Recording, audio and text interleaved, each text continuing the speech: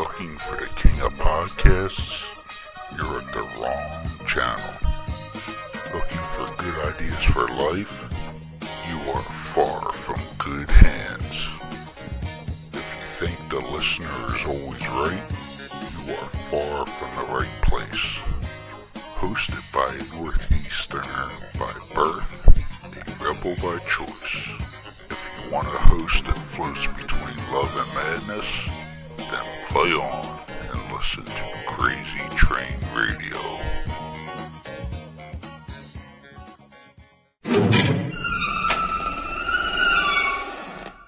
What up, Crazy Train Radio?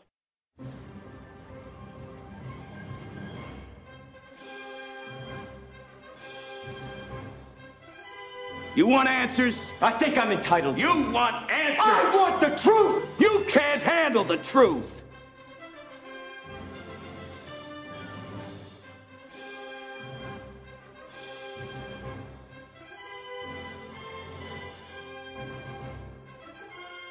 I love scotch.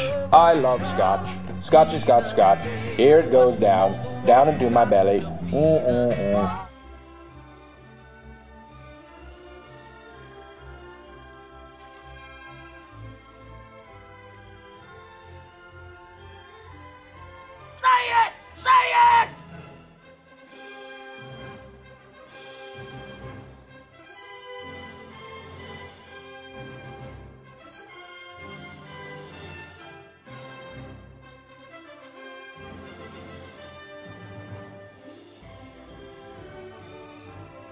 Don't mess with me, I'm one crazy mofo.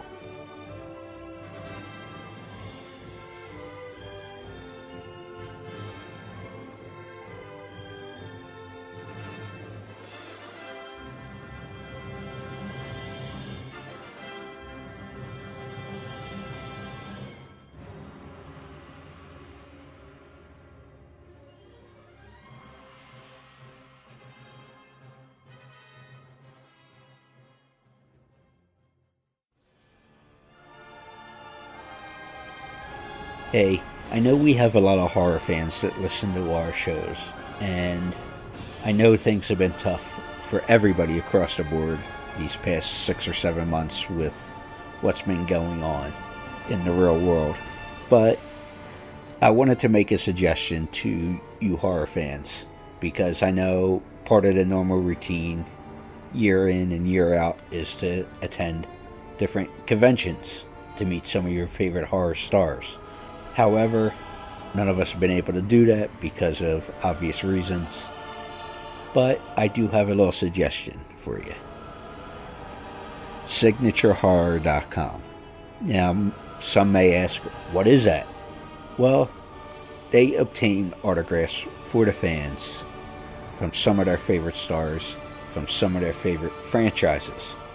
Whether it be the original Texas Chainsaw Massacre, Friday the 13th, Nightmare on Elm Street, and many more. They have different options, such as, besides getting their autographs, you can do live Zoom calls with your favorite stars. You can do personalized videos for people, greetings of some sort. They just have many options.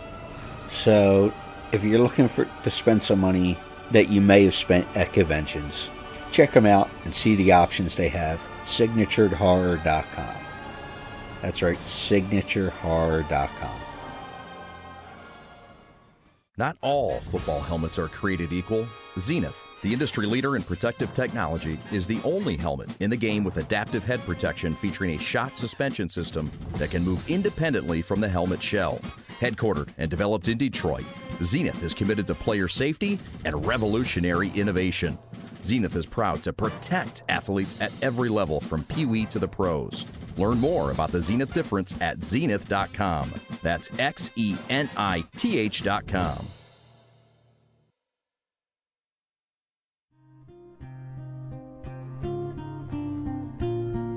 Hi, this is Michael Berryman, and you're listening to Crazy Train Radio. Woo-hoo!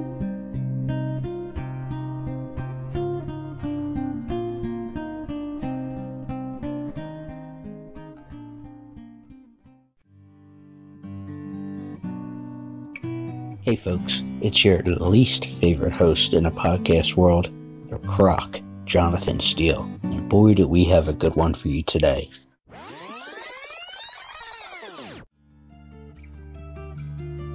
For over 40 years, this man has been thrilling audiences on the screen with his evil, insane ways. His unusual physical appearance has allowed this man to make a career of portraying characters in horror movies and B-movies. However, it needs to be said that this man embraces who he is by giving the audience a delight simply by letting the camera catch his beautifully different and wonderful unique features. However, as well, this man is also known for being a strong advocate for environmental protection, and rumor has it, and he can tell us whether this is true or not, he has lived on a wolf sanctuary for over 10 years. This man, Michael Berryman. Michael, how you doing? Doing very well. Good to see you're safe and secure. We're doing the same here in Florida. Yeah, nice intro. Thank you. I just try to make the characters that I play. There are certain areas that I will not accept employment. You know, there's certain things that I will not do. Aside from that, if I play a bad guy, I try to, play it strong enough so the hero has a chance to be heroic and, rise to the occasion beyond their previously expected means. Yes, I did live in a wolf sanctuary for a couple of years. It was a rescue in California, in Southern California, in the mountains, where the mountains meet the desert. And I've been associated with them for many decades, keep in touch with them. And we try to inform people, educate people that exotic animals are not toys, they're not pets, they need to be left alone in the wilds is the best way to respect them.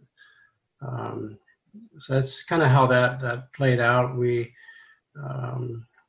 the people at the Wolf Sanctuary also were involved in other charities. For instance, Navajo Reservation, there's a celebration every year called the Stars of the Desert, which is the children and celebrities come out and honor the kids' achievements for the years. One of the best things about being famous or a celebrity is the ability to be invited and get involved in humanitarian and charitable organizations, because to just stay in the narrow alleyway of ego gratification it gets pretty tiresome. Yeah, but I know, like you said there, you are also involved with several other organizations, and I know you do a lot of work with some school districts near you as far as bullying and things like that as well. So besides that wolf sanctuary you mentioned and confirmed, and this work with the bullying, is there something in particular you really appreciate working with charity-wise? Oh, sure. Over for the last 35 years or more, some of the different organizations were, there was an organization called About Face, which is a spin-off of the president's, I think it was, before Bush, when it got started.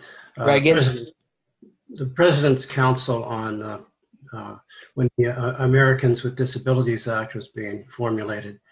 That's when I was approached by Karen Christie in Palmdale, California, and every jurisdiction had representation that people in the House of Representatives, et cetera, mayor's offices and governor's offices, to see what the needs were at the local level and carry that information up to the national level so they could legislate a correct version of protection for the Americans with disabilities. And that's when you started to see more ramps, the obvious, I could say generous, but it's the things we should be doing anyway.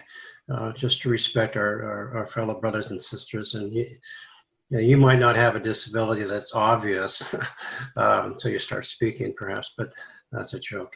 I get it. The idea is that we can all work. We're all in this together. So that's kind of how the philosophical aspect got going. Another group was when I was doing the Crow with Brandon Lee. I met Paul Newman. They were filming Hudsucker Proxy at the Parloco Studios in North Carolina. And Paul turned me on to Dr. Paul Wharton, who worked with the Cleft Palate Foundation out of St. Petersburg, Florida.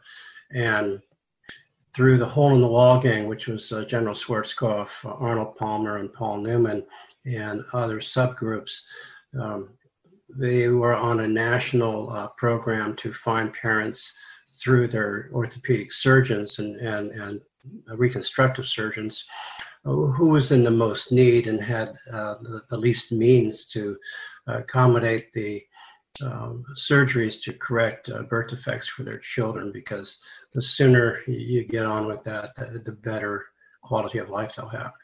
So we traveled and did a couple trips to the Bogey Creek camp and met the parents and the kids and the doctors and mentored with them, and we learned a lot. Other organizations would be, still in California, the mentoring for drugs and alcohol awareness for kids. That was kind of fun because I had a retired CIA guy and a chief of police from Dade County, Florida, the same gentleman who actually booked Jim Morrison the night of his Miami incident. Richard Kroom, really great guys.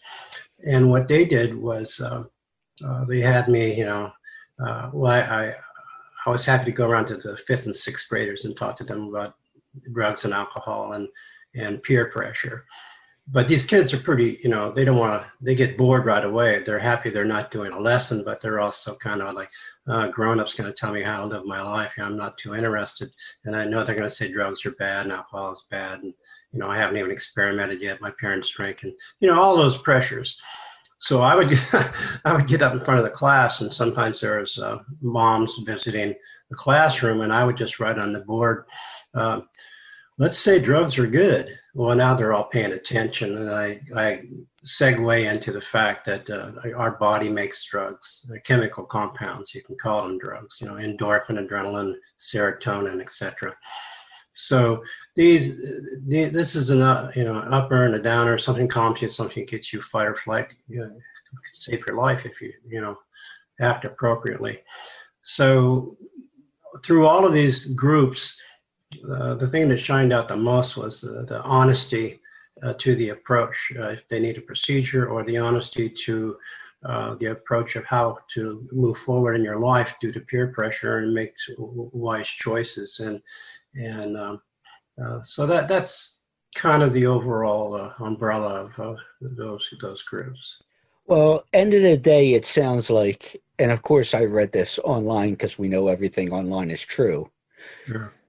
But it sounds like, and I've heard this other spots, but you just said it eloquently here, that end of the day, you want to try to leave this place a little better than when you came into it. That's for sure. Absolutely. But we all been living with this whole lockdown and COVID, and me and Elena were actually just talking about this jokingly about what's going over on her side of the world and everything. But I heard with this downtime for a lot of us, you've been working on an autobiography. Is that true? That is true. I've been collecting my notes for the last year and a half. I was writing before we went on the air. I'm in the final version. I'm at page 108, 36,000 words, and it's a good read. Hope to have it done in the next 4 to 5 weeks. Be finished. Have the word count, so the publishers, the business aspect of it is, it's got to be in chapters. It's got to be this font. It's got to be this. Got to be that. what about the content? So I had to put on my big boy pants and just go, okay. So we'll get there to satisfy the publisher, and I'll send it off to my manager. And actually, she has a publisher in England that she prefers. So yes, it's a true story. It's not all about making movies. I just mentioned three films toward the end of the story, and a couple TV episodes, because I met some very influential people like Michael Landon and other people that were significant in that realm. I could always do a second book that details, like you take your IMDb list and go through every single credit. I find that it can be boring. To me, boring. Yeah. But there's a lot of segues and side stories in all of those situations that are really quite cool. Well, I definitely want to bring up Michael Landon, but with the autobiography, since you said you're going through it and writing and doing everything. We can talk about Michael now, if you like. Okay. Well, I wanted to ask about the book. One more question with that, at least. Sure. And is that going through the process of writing everything and going back and editing and everything that goes into putting a book together that most people might not realize? Yeah, I actually, I had a couple, suggestions from my manager, and then you Google autobiography, the general structure, but it's in chapter form, and it starts from my very earliest memory before I had skull surgery, and prior to that, how my father was at Hiroshima, and as a Navy doctor, and I've got pictures that will not be in the book of shadows on some concrete walls, which used to be human beings. So I go through the earliest memories and conceptual construct of this young child, how he sees things differently than most people, even though a lot of attitudes are commonplace. But his perspective is different because his experiences are unique. And so it's a book for the every man, every woman kind of story. It's not just for movie geeks. Well, I think you answered that about the difficulty. Yeah, because we all have our work to do, and we all roll up our sleeves sometimes, planned in preparation, and then other times life sends us a curveball, and we have to take the best swing at it we can.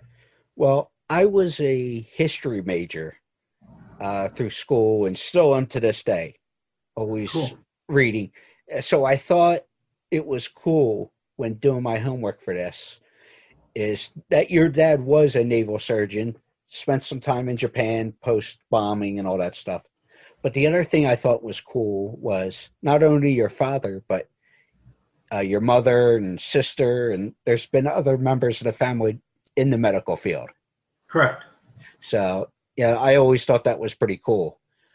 It is. A great-grandfather from Germany, graduated from Heidelberg, Vienna, Madrid, moved to North Dakota before statehood. His neighbors were the Mayo brothers, and their father was their best friend, his best friend. According to my Nana, my grandmother, she told me the history of the family at that time. They were very close to the Native American tribe. When she came down with rheumatic fever, nothing would heal her. The law of the land at the time was Hippocratically, if you're the father and you're a doctor, you have other doctors take care of your family members. And they finally said, Sophie's not going to make it. All of our patent medicines, they're the best on the planet. They're not working. So he had them sign a document over to him to where he took over her care, and she was healed with natural remedies because medicines all came from herbs and rocks and minerals, etc., various compounds. So the Hudson Bay Native Americans, their doctors healed her, you know. Well, would this be the same grandmother that I had heard in previous research that taught you compassion? Yes, her name is Sophie.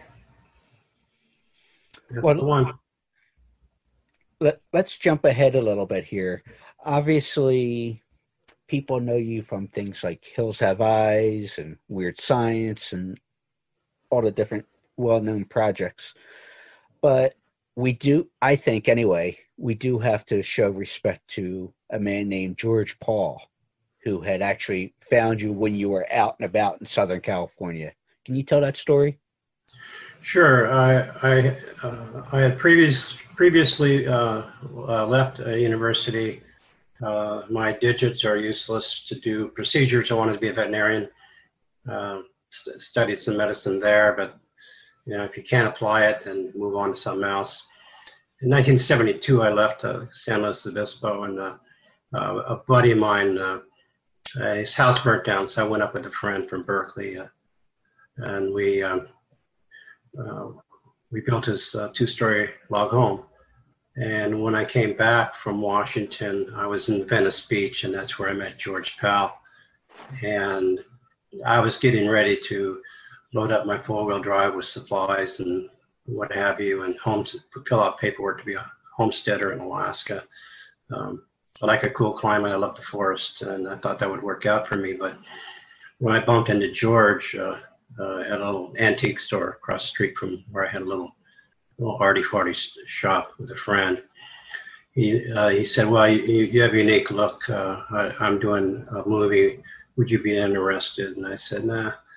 You know, the last thing I want is more attention. I went through that in school, being teased and having a thick skin and trying to just fit in so I could function and take care of myself, you know, work and what have you.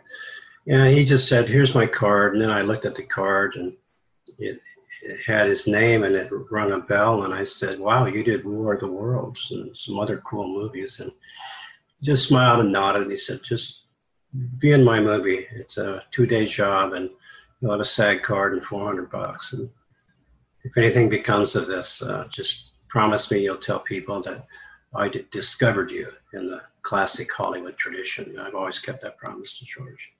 Exactly. Well, you mentioned the veterinary science. Did you actually finish that degree, or? No, I had 2 years. I had about 200 units when I left college, ran out of money. You know, the country was at war. I had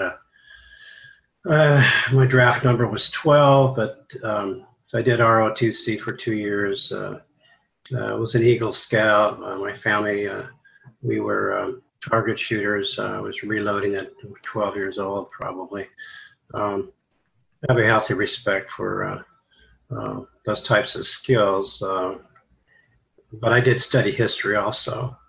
And I would study the history from both sides of the conflict, for instance. And what you hear on one side isn't always the full truth. I knew people that, I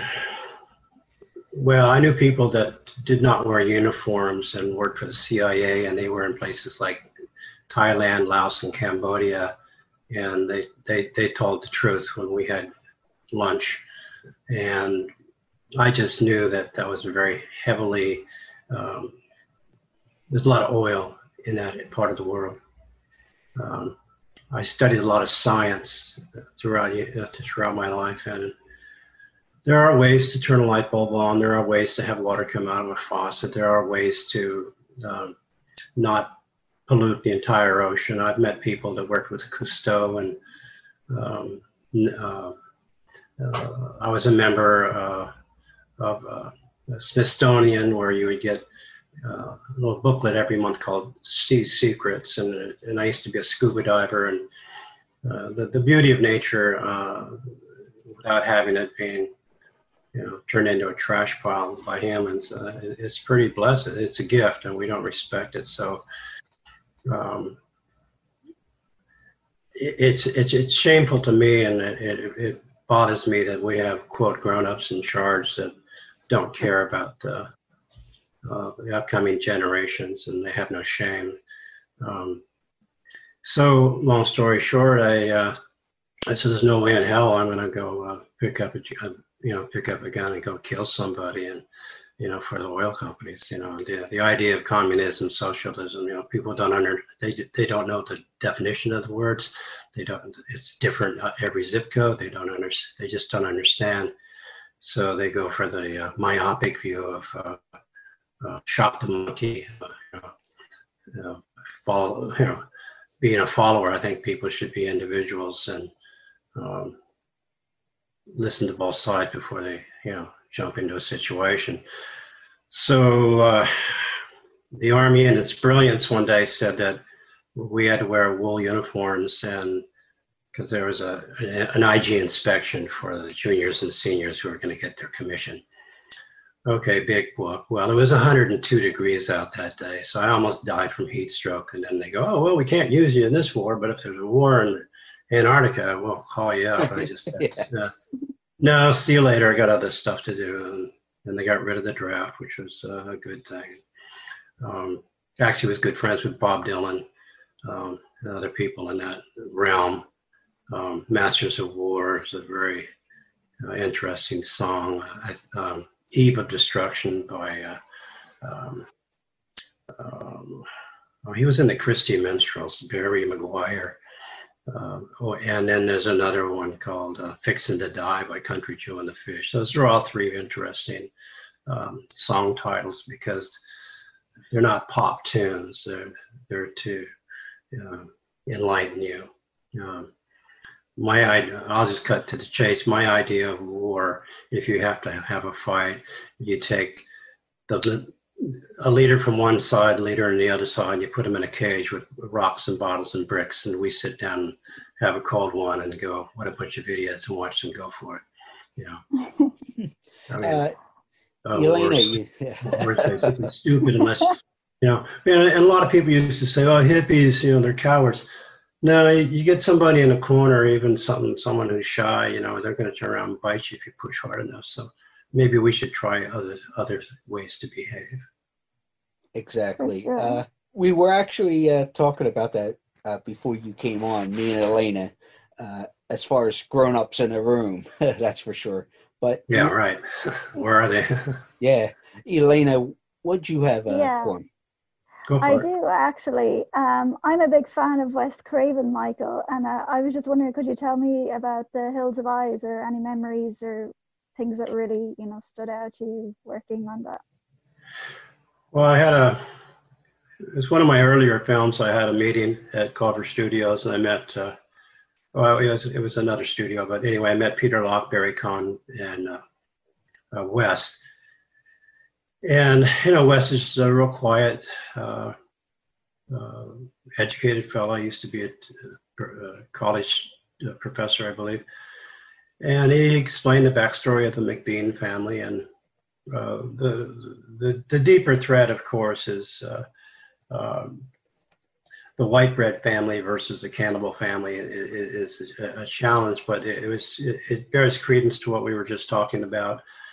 Push comes to shove, we do revert to survival mode. And that was one of his themes. So it reminds me of the glaring question and obvious answer of how close are we to behaving in a certain manner that's, quote, uncivilized. It also reminds me of when Jack Nicholson in Cuckoo's Nest is saying, talking to the chronics, the patients, and saying, they're looking at the cards with, the player cards with pretty women on it, and Martini is laughing and giggling and like little children, and he goes, Jack goes off and he says, what? He says, stop it. You're no different than the average asshole on the street. What is that fine line where we break through and then we're viewed in a different manner? Yeah. And I think Wes had that philosophy in all of his writings. You know, it's very humbling in a way, but hard to believe it's been almost 5 years, or just over 5 years, since we lost Wes. Yeah. That's for sure. But we were actually talking about Michael Landon earlier, and the reason I got a kick out of Michael was where I'm from in the Northeast, he actually went to the same synagogue as my mom and her siblings. And at the time, Michael was a pretty big star, or just up and coming. And he actually came back to visit the school and all that stuff when my mom and all were there. So I thought that was kind of cool. So I always remembered him for staying humble. Well, he was a very grounded individual. I did 2 episodes of Highway with Michael. And he was one of the first producers that I ever saw that hired on a regular basis a contract player that had obvious disabilities. Matter of fact, I forget the gentleman's name. I think he was, I want to say wheelchair, I'm not sure. But he was a regular. And when I actually met him once at one of those meetings in Los Angeles there was a conference for actors working in film and television with disabilities, and he was there and he gave a great presentation. So when I worked with Michael on the first episode of Highway to Heaven, he was very, very professional, very, hang on just a second. Sure. Just a second. Yes, Judy. Thank you. I'm on Zoom right now.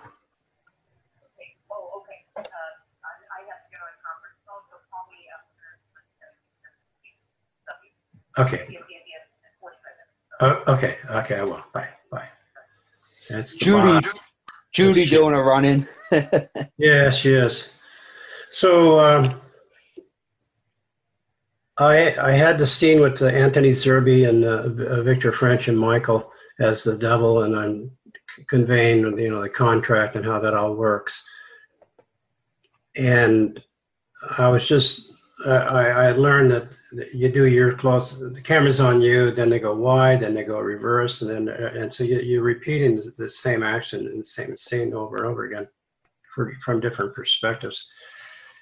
And we were going through one of the takes, and all of a sudden, Michael has his line, Victor has his line, Anthony has his, and I'm going, in my head, I'm going, okay, and then I say, and my mind went blank, just went flat out blank.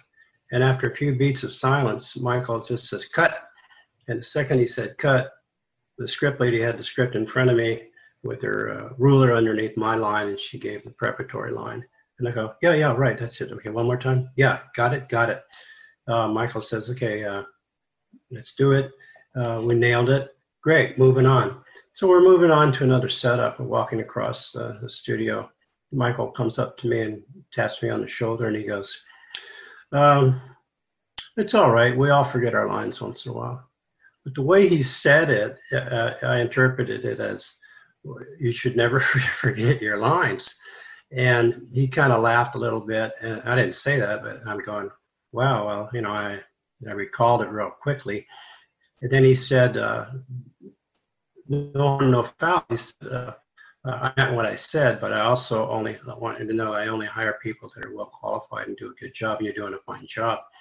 And the reason, he said, is ever since, Bonanza, etc., he said, I like to have my crew members, especially my crew members who work with me all the time, and my cast, I want them to be able to sit down and have dinner with their family, kind of get from the studio to their home before the LA traffic snarls them, and they can have family time.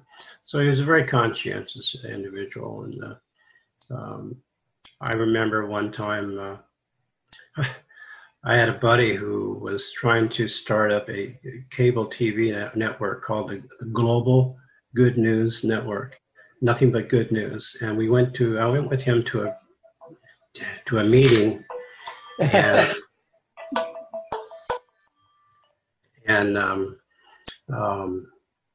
yeah, this is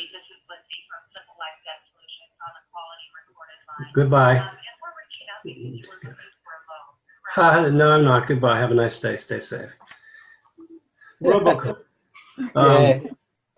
So, I just, phone rings, I pick it up. I don't know what I'm saying.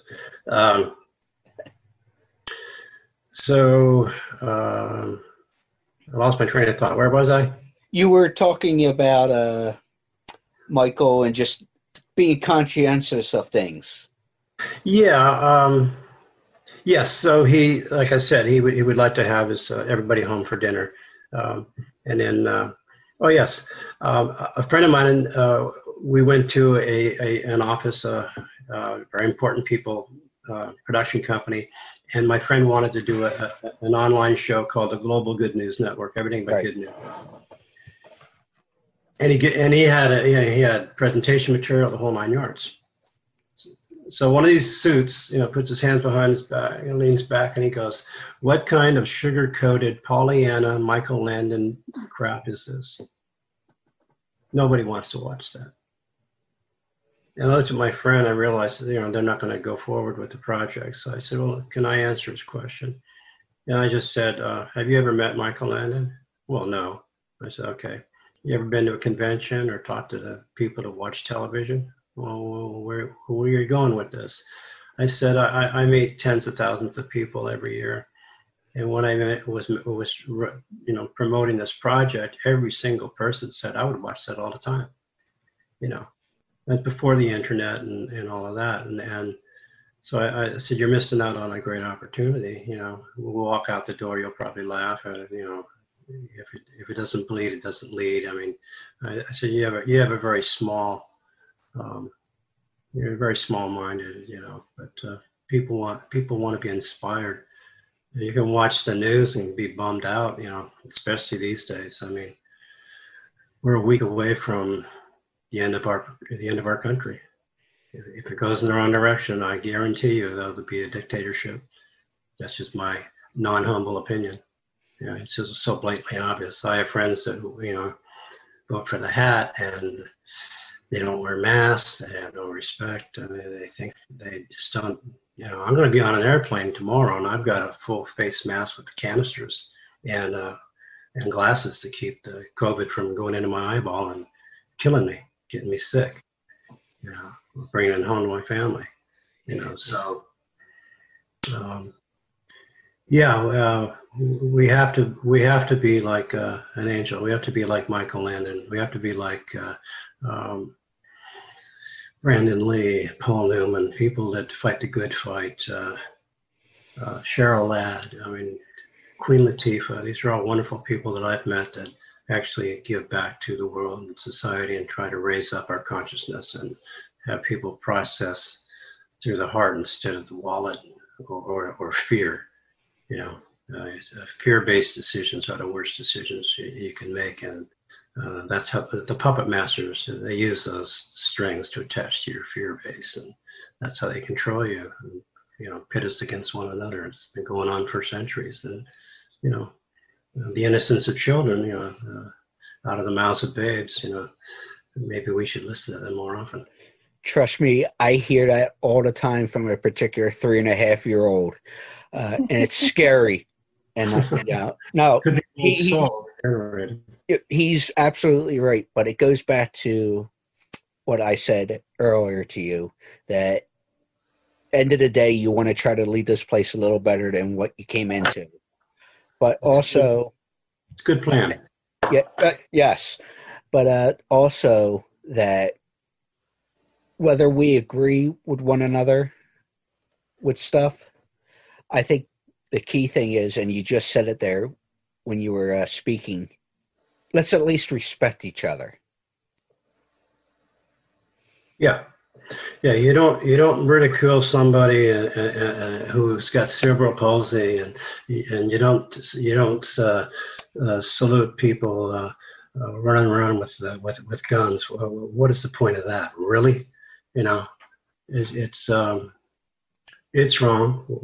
I was a security guard. I took classes from LAPD, and I see behavior that what I learned would have you arrested, and this is a good thing. I'm sorry. Intimidation is wrong, and you'll never convince me that it's right. You know. Well, you know, it's just not. They're very fine people on both sides. Yeah, right. Yeah, I'm sorry. no, you're Not fine. sorry. Not Nazis and Klans members are not good people. If you don't like it, then that's too bad. Yeah. It's true. They hurt people. Well, I want to let Elena wrap up here. I know Yeah, she let's had wrap up. I know she had another question here for Sure. you. We go ahead. I did. I just wanted to say, Michael, I know you're specifically known for particular roles like in Over the Cuckoo's Nest or The Hills of Eyes, but I just wanted to ask you personally, do you have a favorite role that you've done, or even, like on a little TV show, or does anything stick out to you as being like, I really, really loved this experience? Sure. There's a very obscure film you can buy all day long online for $10. It's called The Evil Within. It's a recent, well, I did it a couple years ago. Andrew Getty, his only film. He passed away after post-production. It's just, I mentioned it because he was my buddy. He had issues, but very interesting film, cinematography, with regards to his camera. As far as role,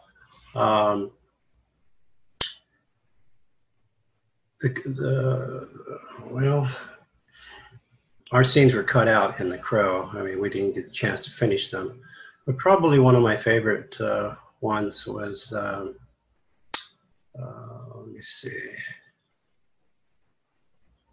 Well, humor-wise, Smoking in the Boys' Room with the Motley Crue was just delightfully fun. Weird Science, I used a little humor, did a shout out to my friend Red Skelton. God bless. We knew him. We used to hang out at the house when I was kids. He would always say that at the end of his show.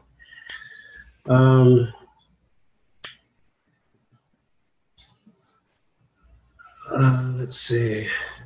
There's trying to remember the name of the title, where they think I'm the bad guy, but I'm really in the X-Files. It's probably my most proud. It was the last time I ever had to audition.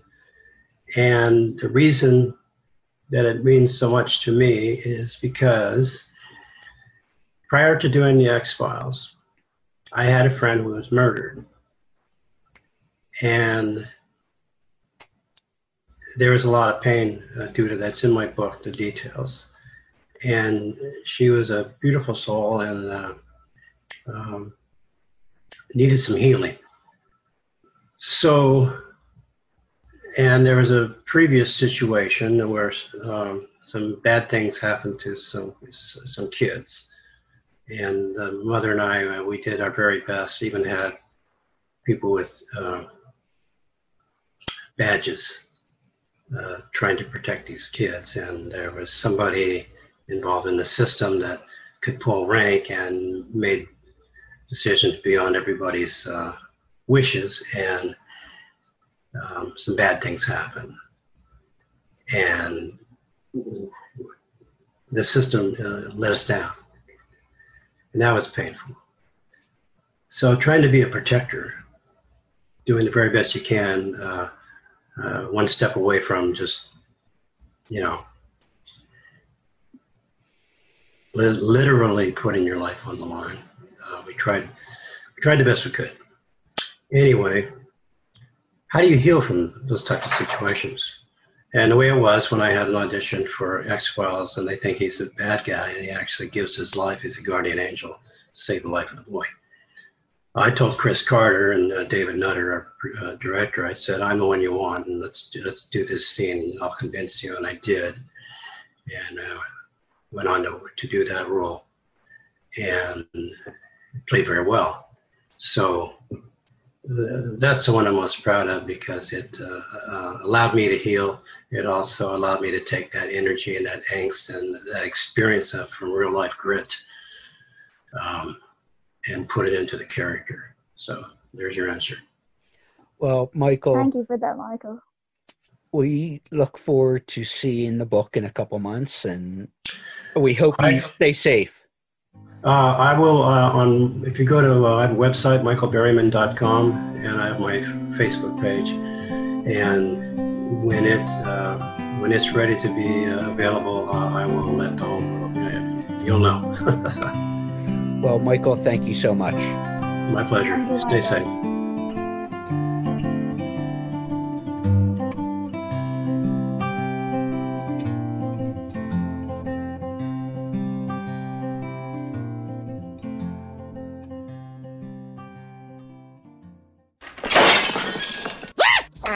With over 30 years of experience and a superb reputation for being a detail-oriented company, Lacey Cleaning has some of the highest work standards in the cleaning business. That's the fact, Jack! Whether it's carpet cleaning, tile, grout cleaning, new construction cleanup, rental turnovers, vent and duct cleaning, odor elimination, office and or business cleaning, power washing, residential cleaning, you name it, they do it. Check them out. To contact them today, laceycleaning@gmail.com or call them at 609-709-8536. That's what I'm talking about.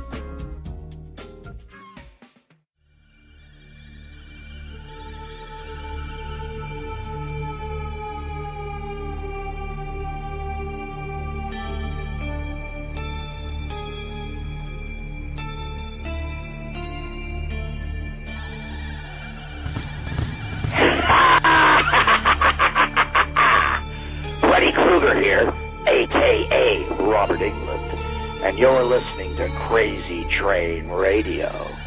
Don't take a nap.